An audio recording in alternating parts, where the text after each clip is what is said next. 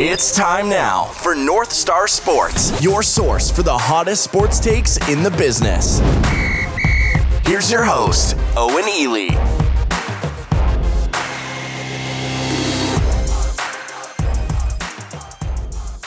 Hello, everyone, and welcome to North Star Sports. I'm your host, Owen Ely. You can follow me on Twitter at OwenEelyMN. You also can follow North Star Sports on Twitter at NorthstarMIN. Be sure to check out our website at northstarsports.media. And welcome into the show, everyone. We got a great one for you today here on this Tuesday, January 19th, as we look to recap UFC on ABC Holloway versus Kattar, which took place on Saturday in Abu Dhabi on Fight Island.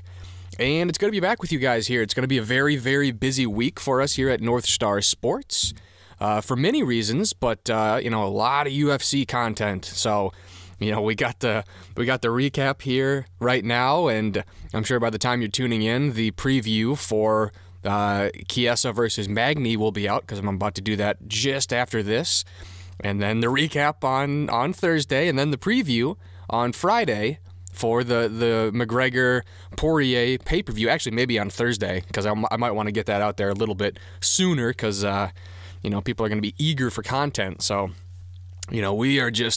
we're only focused on the UFC right now. That's all we're focused on. We got tunnel vision right now, and it's on the return of the UFC after a 3-week hiatus. And there's so much stuff to talk about. I'm so happy to be here right now. I suppose we'll start with the Main Card Showdown, because obviously that's the A topic. And, the Mailman is back. The Mailman's back. You know what I mean? He won the belt in dominant fashion. Did everything he said he was going to do, and now the Mailman's back. He's undefeated in his last 3 appearances. Okay, we had a very dark stretch that I'm not going to talk about, but it was very dark, and now we're back. Now we're back, and just in time for the January Grand Prix, which was also announced, but I'll get to that in a minute. We had Drew beating his dad. He sent him out to the fucking pasture. He sent him in a box floating down the river. Okay, beat him 50-46. It was close there for a while. It was not a KO. And I'll get to another very weird score that is not a KO. But a good performance from him. We had Anthony the German Wiegert winning 48-47 over Ireland. I believe that was a come-from-behind victory, so that was very impressive.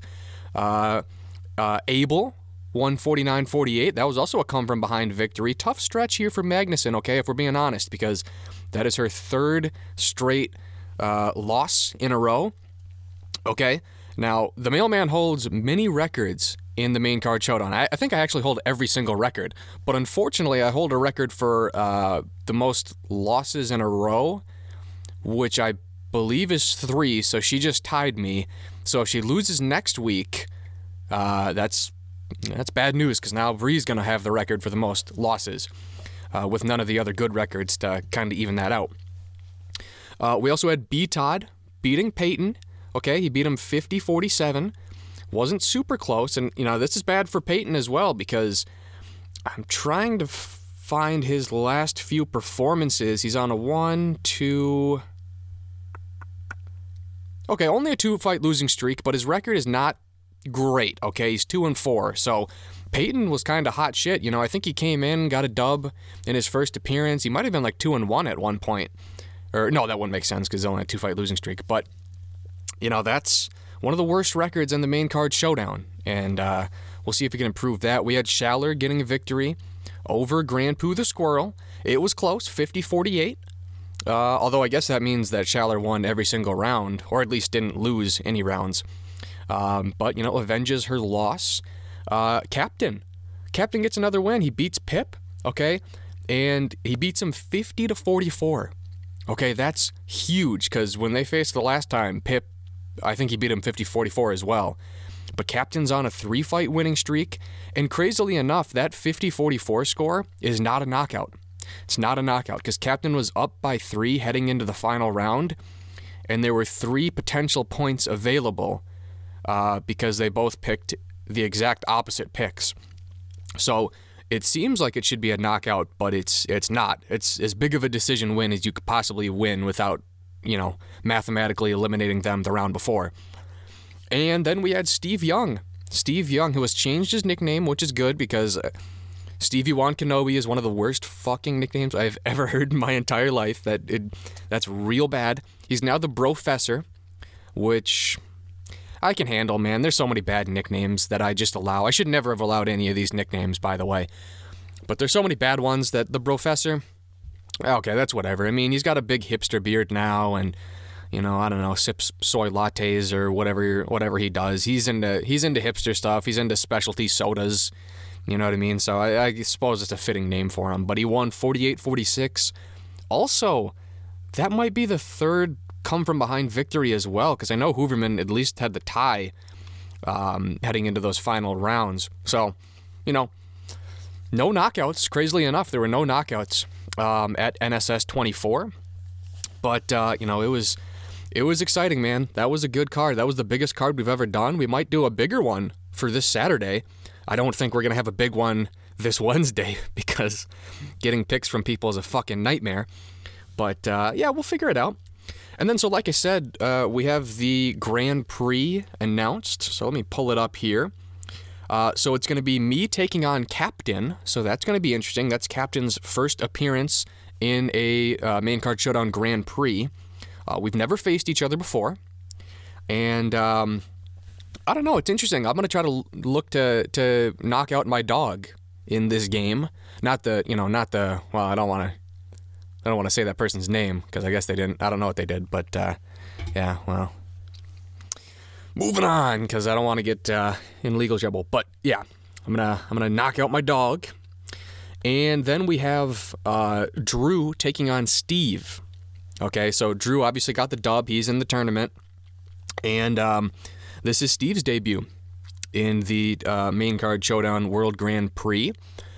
A little bit controversial because he is only 1-0, okay? But I'm telling you right now, we wanted fresh faces in the tournament, okay?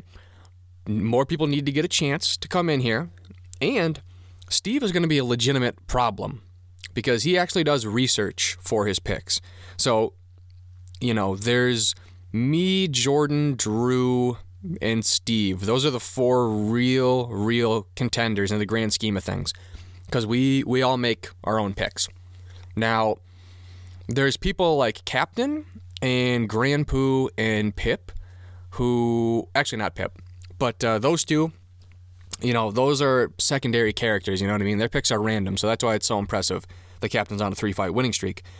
And then everybody else is just money line pickers. The most boring people on the planet, okay? And I say that with as much respect as I possibly can as the matchmaker and as the owner of this company that lets these people make picks. But I'm telling you, to just pick on the money line is so boring. And I will say, you will be penalized if I notice you're just picking the money line, okay? Not with like, oh, I'm going to dock your score or anything, but like if I notice people are solely going on money line and not making any original picks, like it would have to be a crazy thing, like 5 fights in a row, I notice it's all just money line boring shit.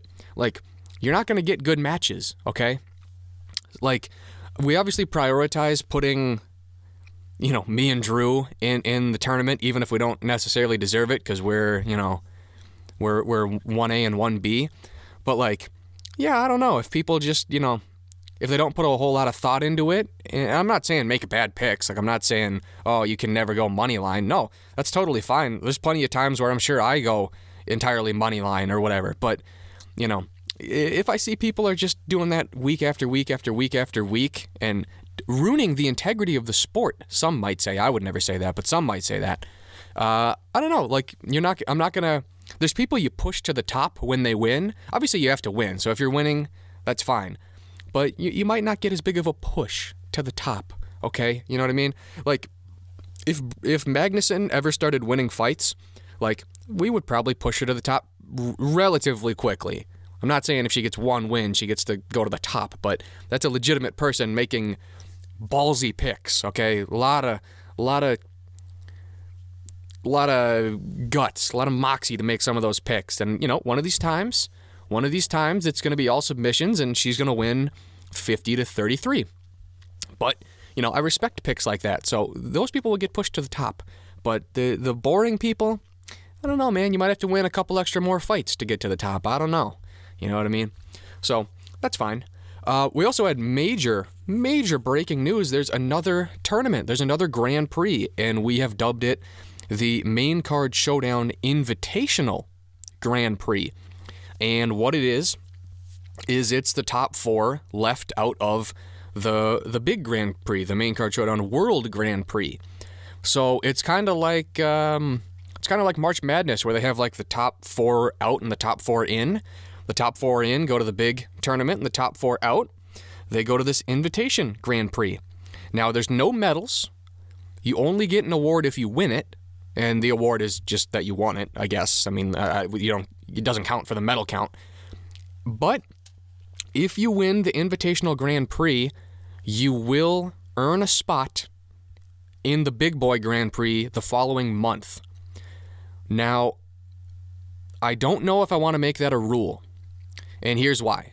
I think we're going to follow that 99 times out of 100. The only reason I don't want to say, right now I'm going to say automatically you get in, okay? But I want to think about it because, all right, say there's 4 UFC cards in a month. The Grand Prix only is the last 2. So say there's 4 in February, and I don't know, say Reagan wins this invitational here, okay?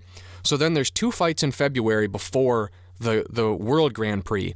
Well, Reagan earned himself a spot, but what if he loses 50-44 in week number 1, and what if he loses 50-43 in week number 2? Now he still gets to go into the tournament, even though he just got absolutely murdered the first 2 weeks. So I don't necessarily want to say you automatically get in, because you could get fucking smoked. I think if you win this Invitational Grand Prix, we'll do everything we possibly can to get you into the big boy tournament. But just know that if you get absolutely boat raced in the 2 performances before, you probably aren't getting in, because we probably should put the person in who boat raced you. So I don't know, man. It would be cool. It would be like when the Ultimate Fighter, you would get if you won the Ultimate Fighter, you would get a chance at the title. Like, that's how Matt Serra beat GSP, and that's how Travis Lutter got a shot against Anderson Silva. But Matt Serra didn't win the Ultimate Fighter and then went on to lose 2 fights in a row and then get his title shot against GSP. It was right after. So I'm struggling a little bit because there's only 4 spots in the Big Boy Grand Prix. So it's like, do we want to waste one if somebody gets absolutely murdered? So I'll think about it. I think it would be accurate to say we will prioritize you, but it's not an automatic entry. Because I do want there to be a reason to win the Invitational Grand Prix. It's just, I don't know, and it's tough. And we'll see how it plays out, because that's how a lot of this goes. A lot of this, we don't really make the rules until it happens, and then we know what we need to do. Speaking of that, I got to think of better tiebreakers for the Grand Prix, because that happened last time, and we still haven't fixed it. So, could happen again. But we'll think of something. Oh yeah, and then the people in the Invitation Grand Prix. So we have Jordan taking on Anthony, and then on the other side of the bracket we have Reagan taking on B-Todd. So this is good news for Magnuson, because Magnuson is not in the Invitational Grand Prix, which means she's going to have a super easy matchup, because she's going to go up against, I don't know, Corey or something, or Pip, or I don't know, someone who didn't make either tournament. So she'll probably get a win and avoid having a 4-fight losing streak. But, I mean, you never know. You never know. All right, I think that's all we had. I'm going to pull up the rankings here following this Saturday's performance. Not a whole lot of changes, and I suppose we can get to it right now, because the only changes happened because of the main event. So, obviously, Max Holloway defeats Calvin Kattar by a unanimous decision. I believe it was 50-43 on 2 cards, and then 50-42, I want to say, on the other judges' scorecard. So that's 3 10-8 rounds. Max Holloway does not move up in the rankings, because he already was the number 1 contender for us. Calvin Kattar, surprisingly, only drops 1 spot. He goes from 5 to 6, and Yair moves up a spot. I just couldn't move him any lower. Because sitting at 7, 8, and 9 are Emmett, Stevens, and Burgos. I don't know, man. I mean, Calvin Kattar just knocked out Jeremy Stevens. I can't really put him any lower. And, Josh Emmett only ever beat Shane Burgos. And I'm a big Josh Emmett fan, but I'm just saying, looking at the rankings here, you would think he would drop further, but not really. Not really. And just a dominant performance. I mean, I thought this would happen, just not this bad. Because I said on the preview show, listen, Calvin Kattar's strength is his boxing. Well, I don't think he's as good of a boxer as Max Holloway, and then Max Holloway is more well-rounded in the other aspects of MMA. So I don't think this is going to go well for Calvin Kattar, and sure as shit it didn't. Really didn't, man. He threw like 700 strikes, landed just under like 300. As dominant as it gets. Honestly, I think that 50-42 score is as impressive as it gets, because I don't think that'll ever happen again.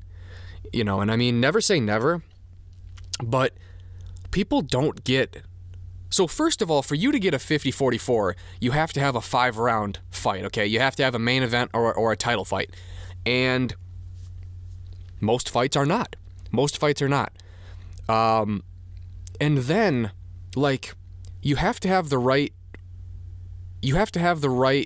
ref and the right judges. You have to have judges that believe in a 10-8.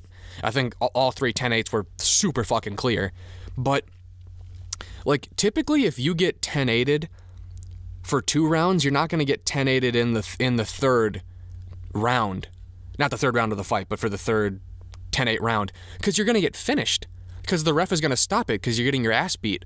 Or, you're going to get knocked out. So I don't know if we'll ever see that again. That's a crazy score.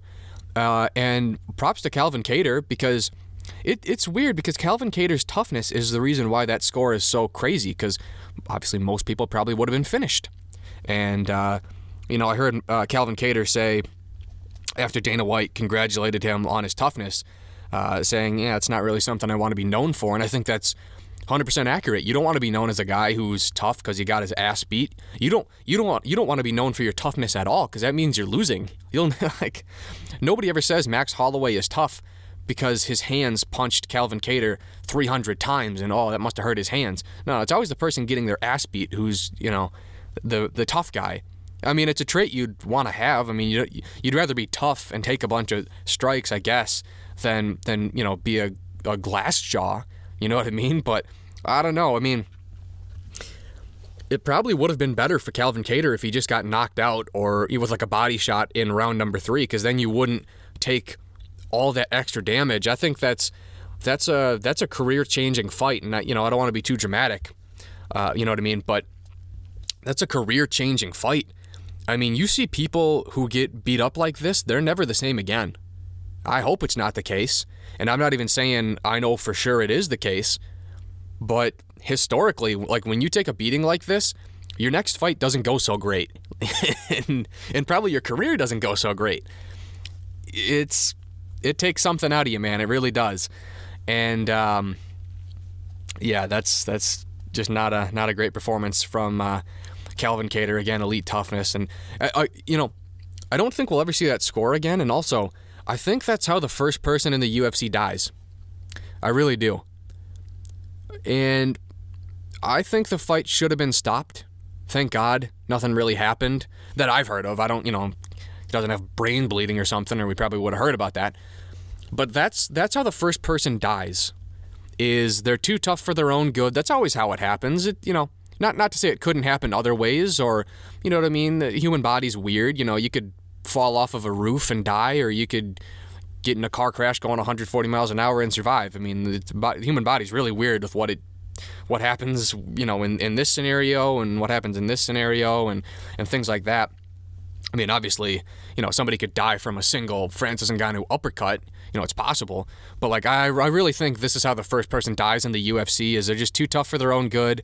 You have some dumbass commission, some dumbass referees, not doing their job, some dumbass doctors who just prolonged this ass beating for Calvin Kattar. Calvin was not going to win that fight now I'm getting pissed off about this because Calvin was not going to win that fight, okay? Maybe in the fourth... No, he was getting his ass beat in the fourth round real bad as well. I think it was very clear...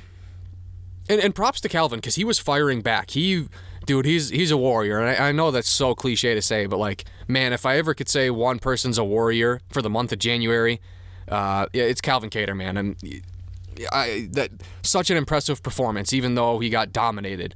Not a lot of people possess what he has to just sit there and fire back, because he was firing back. And he hit, I think it was the fourth round, he hit Max with a really solid overhand right. But, like, there was no fucking way Calvin Kattar was going to win that fight. So why are we doing rounds 4 and rounds 5? I would have stopped it somewhere in round 4, in the middle of the round with some of those flurries. But there's no reason. Kattar's just going to take more damage. And I'm of two minds of it, right? Because, like, well, it is possible that Calvin Kattar lands a hellacious overhand right and knocks Holloway out. But it's infinitely more possible that Max Holloway just continues to beat the fucking brakes off of him.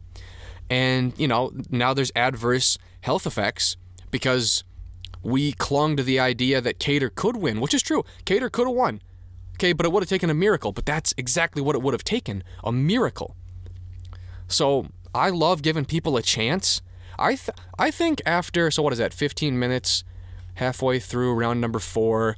After 17 and a half minutes, I think you've had enough chances, okay? I think you've had nothing but chances through 4.5 rounds. So I'm calling it off. Sorry, it's not competitive. We have a mercy rule in other sports. We need to use the mercy rule more often and stuff like this. Yeah, maybe that... Not even really in that case, because it wasn't like Anderson Silva was getting, like, throttled like Calvin Kattar was. But, like, okay, yeah, maybe we don't have Anderson Silva coming back in the 5th round against Chael P. Sonnen, the greatest to ever do it. But I don't know, man. I don't want people to fucking die, because that's how... And I'm trying not to be hyperbolic, but, like, I'm just saying, if somebody is going to die, this is exactly how somebody dies. So, I don't know. The more I think about it, the more despicable that is. But either way, solid performance by Max. I mean, that's Max at his best, just drowning people. When he's in the zone... He's drowning people, and I think he should fight for the title next. I think he should fight for the title before Ortega, because Max Holloway did the exact same thing to Ortega, and Ortega only beat one fighter, and now he gets a title shot. That's not how that works. Max should take some time off. Maybe if he wants to, maybe some weird stuff happens at lightweight, and maybe he fights up there. But I think it's irresponsible to have Holloway fight anybody except the champ. Because somebody's going to get really fucking hurt. Like, Calvin Kattar was the number 6 guy. I'm not saying this was a bad matchup. It was a matchup that probably should have happened. I think it was solid matchmaking. But, like, okay, do you want to see Max Holloway fight Sadiq Youssef? Like, Sadiq Youssef is going to get hurt real bad. Like, you got to be responsible with your matchmaking. Like, I don't know. Do you want to see Max Holloway fight a toddler? Do you want to see him just fucking 10-8 a toddler for fucking 4 rounds in a row? Like, no, I think he's done plenty of work, man. I don't think we have to fight him against these lower guys. You know what I mean? And I'm not saying Yusuf's a toddler. I'm just using that as an example. But, he needs to fight for the belt. And then one thing I want to say about Calvin Kattar from my notes, because now I take notes. I'm a scout. I'm a scout at this point. I'm basically Matt Miller. You know what I mean? I'm the MMA scout. I'm going to start my own website and shit like that, and maybe I get picked up by Bleacher Report. One of the things I will say about Calvin Kattar is, outside of him faltering against great fighters, because that's the one thing I will notice, and it's a double-edged sword because there is a positive side to it. Calvin Kattar learns and improves at the macro level, but he does not improve at the micro level. So you look at his last few performances, he'll win a couple of fights and then he'll lose a big one. He'll win a couple and lose a big one. And he's slowly but surely climbed the rankings, so it is working out for him to some degree. But, he beats Shane Burgos, loses to Moicano. Then he'll knock out Fishgold and Lamas, loses to Zabit. Beats Stevens and Ige, loses to Holloway. So there's a trend here, but generally it is going up. So he improves and he learns at the macro level, but the micro, that's really where he falters. And you can see that in all three of his losses. So in the Moicano loss, he got leg kicked to fucking oblivion and had no answer for it. No answer for it. But I think he improved it in his next couple of fights. So he improved it on a big scale, but on that specific fight night, had no answer. Okay, the Zabit fight, very slow start. He was coming on. If that would have been a 5-round fight, maybe he would have won, maybe, but it wasn't. So okay, good for you.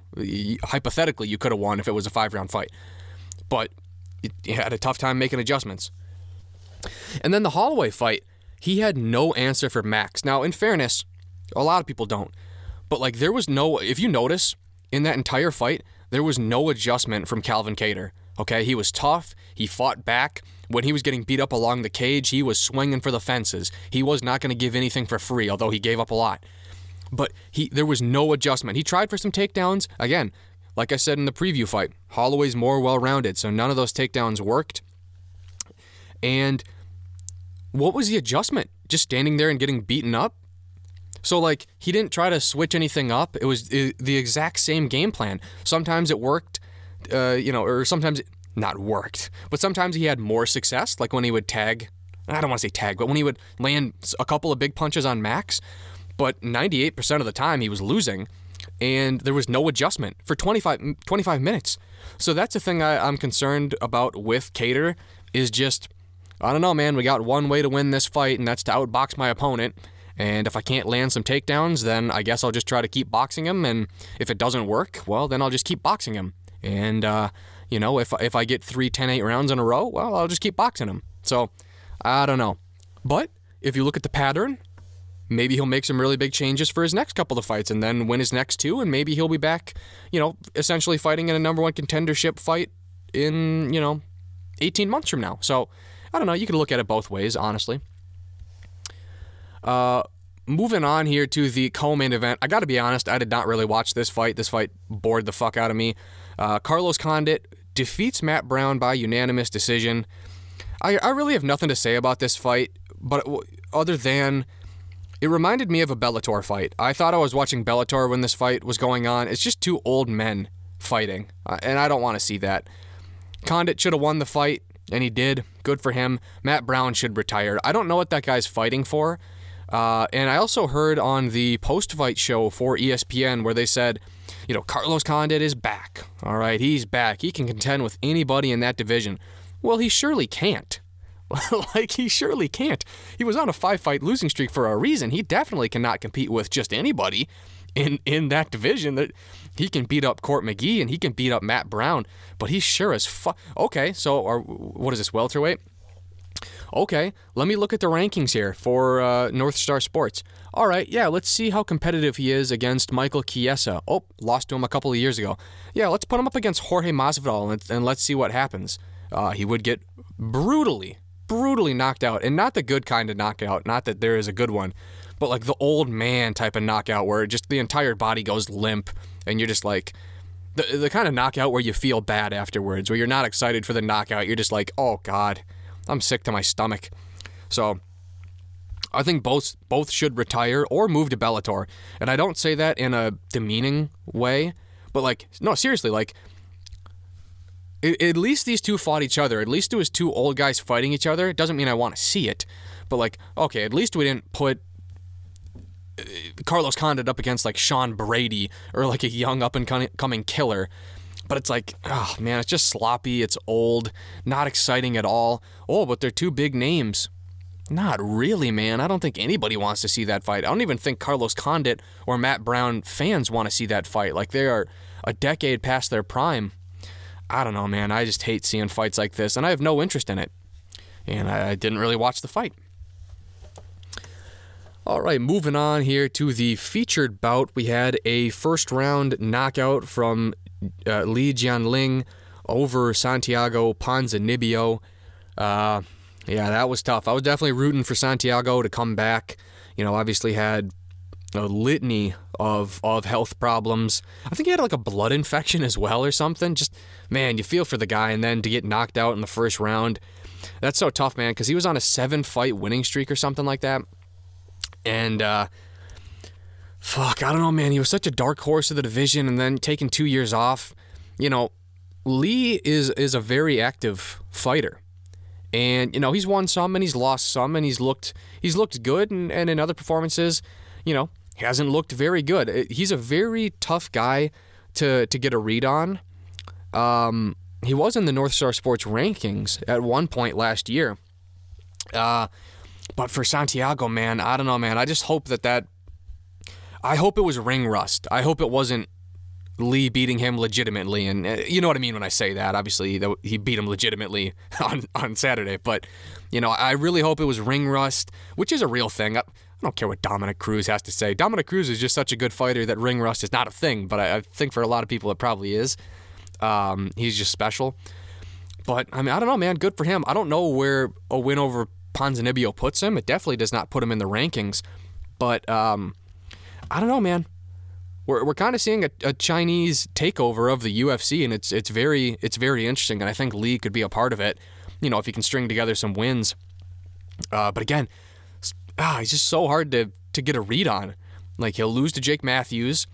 I definitely counted him out against Alessio Zaleski dos Santos, and he knocks him out, and then loses to Magny, and then beats Ponzinibbio. So, fuck it, I don't know, man. And he's fighting very underrated guys. So he's winning against some pretty good fighters, but it has to be more consistent than what it currently is. And for Ponzinibbio, I don't know, man, just trying to stay active. I know that's something that he probably tried to do for a long time and couldn't. He is 34, which is a little bit concerning, but man, his 7-fight win streak, he had some fucking good fighters on that, and it sucks to see him lose it against Lee. His last time out against Neil Magny, that knockout was just deflating. It was brutal. That was like a faceplant knockout for Magny. And again, Magny's probably the most active guy in the welterweight division, and very well rounded. And man, I don't know, man. That's tough to see that happen to my boy, my Argentinian boy, Ponzinibbio. But hopefully he rebounds. I think he will. He's a good fighter. All right, moving on here. We had a head kick KO midway in round number 1. It was Alessio Di Chirico knocking out Joaquin Buckley. I did not see that coming. I got to be honest with you. I don't think anybody saw that coming. Di Chirico was on a 3-fight losing streak. I thought he was fighting for his job, and congrats to him. He won it. You know what I mean? I think if he lost, he would have been cut. Don't see a lot of fighters on a 4-fight losing streak unless you're Carlos Condit. I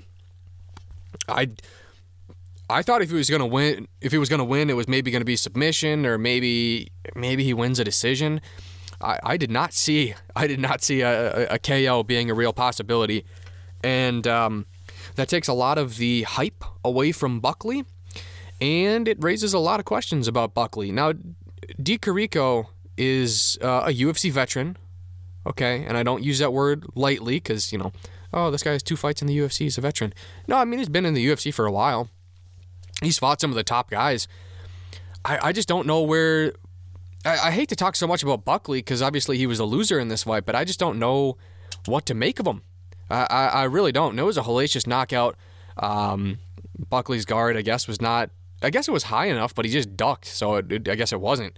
And he made a funny face. It was a pretty big knockout.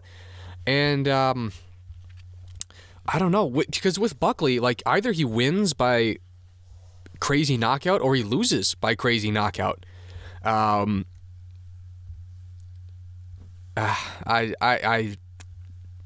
don't know. Good for Alessio. He keeps his job, but for Buckley,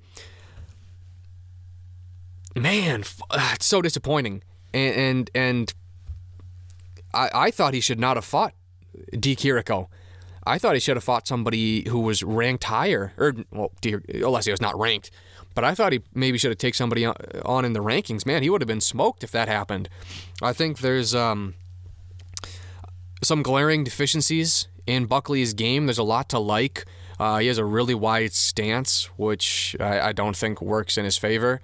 At his best, He's the guy we saw against Jordan Wright, where he walks people down, cuts off corners, puts them up against the cage, and makes them respect his power. Because he does have crazy power. He's a little undersized for a middleweight.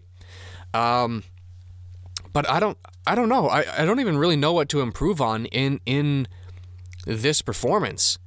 Just to be more patient, I guess. I mean, I don't know. It's tough. He has to go back to the drawing board.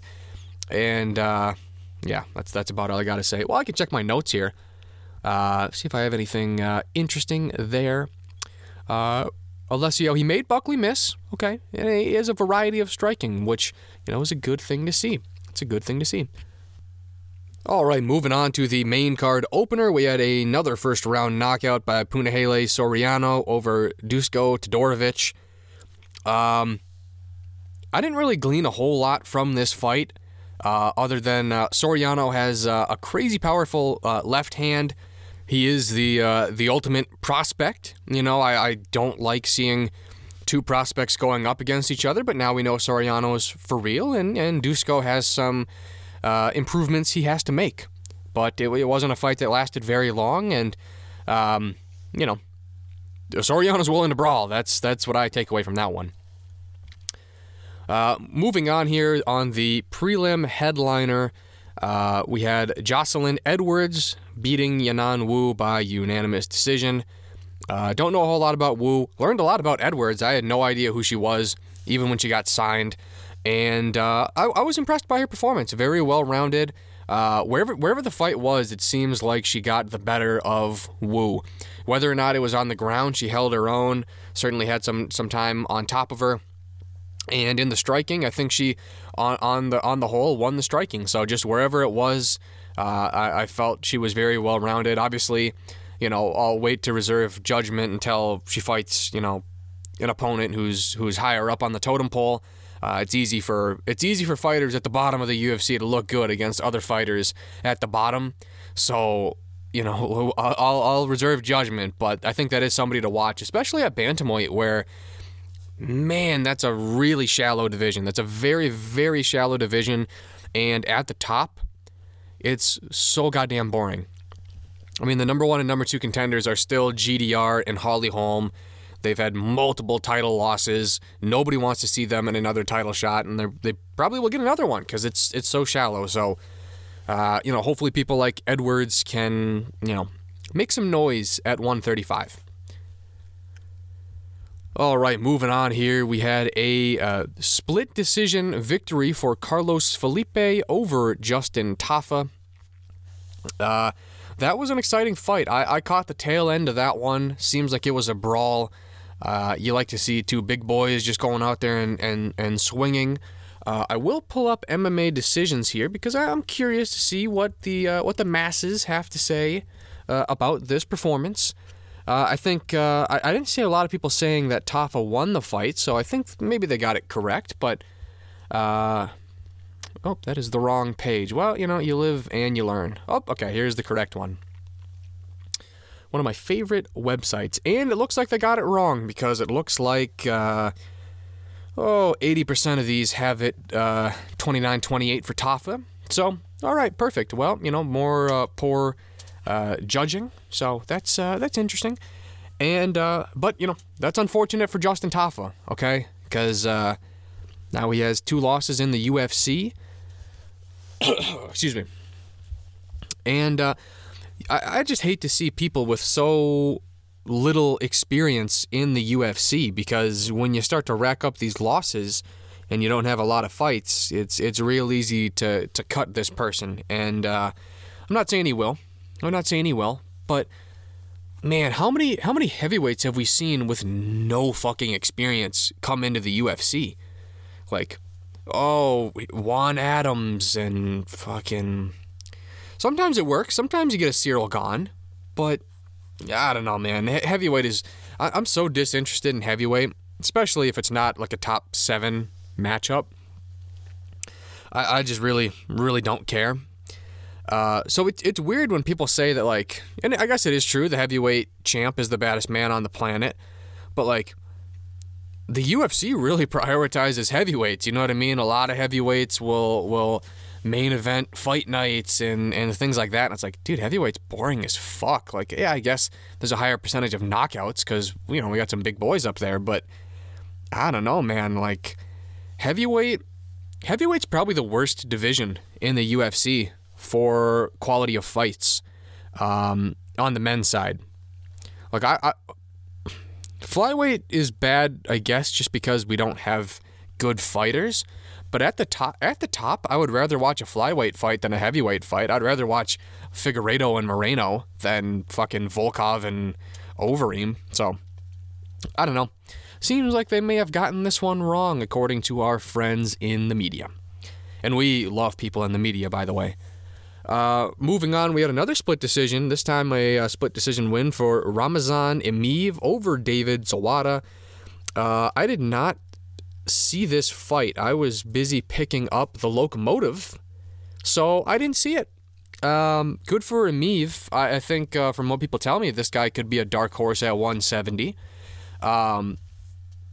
I did watch some of the highlights. Looks like he's pretty good on the ground. I don't think that's too much of a surprise because he's Russian, and he's been in the UFC for quite some time. He's been here since 2017, and I don't know what's next for him, but maybe a step up in competition. I mean, he's beaten a lot of people that I've never heard of in the UFC, but good for him. And then for David Zawada, I don't know, tough luck, you lost. One of the fights that I did watch the first round and then, decided to take a shower and do some other stuff. I think even pick up the locomotive during this fight as well. Vanessa Melo wins a unanimous decision victory over Sarah Morris. Both should be cut. I don't know why they're in the UFC. That was a fucking boring fight. Sarah Morris was just running away. Great cardio on Sarah Morris to just run away from the fight. She fell to 6-7, so that's a record you love to see in the UFC. 6-7, more losses than wins. That's impressive. A 2-fight losing streak for her. She's lost 5 of her last 6 and 6 of her last 8. So, that's impressive. That's the type of people we like to have in the UFC. Just people who put on great performances, just rack up the losses in the UFC. So that's against fighters you've never heard of, too, like Talita Bernardo and Lucia Pudilova. So, just losing to really bad fighters is what impresses me the most about Sarah Morris. And Vanessa Melo, I mean, I can't say anything bad about her. She just got the dub, so good for her. She was 0-3 in the UFC, so that's even more impressive that Sarah Morris found a way to lose to her. Melo gets her first win in the UFC, although I don't know, man. I would probably still cut her as well, but props to her. She's a winner. And that's all I have to say about this fight. And then we had, I believe we are at the prelim opener, which was infinitely a better fight than Vanessa Melo and Sarah Morris. It was Austin Lingo winning a unanimous decision over Jacob Kilburn. That was impressive by Lingo. It really was. And again, I understand this is the lower levels of the UFC. Okay, these are not well-established UFC #1 contenders.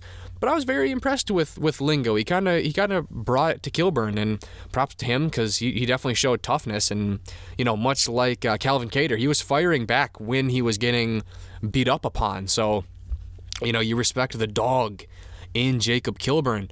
But for Lingo, let me pull up my notes here.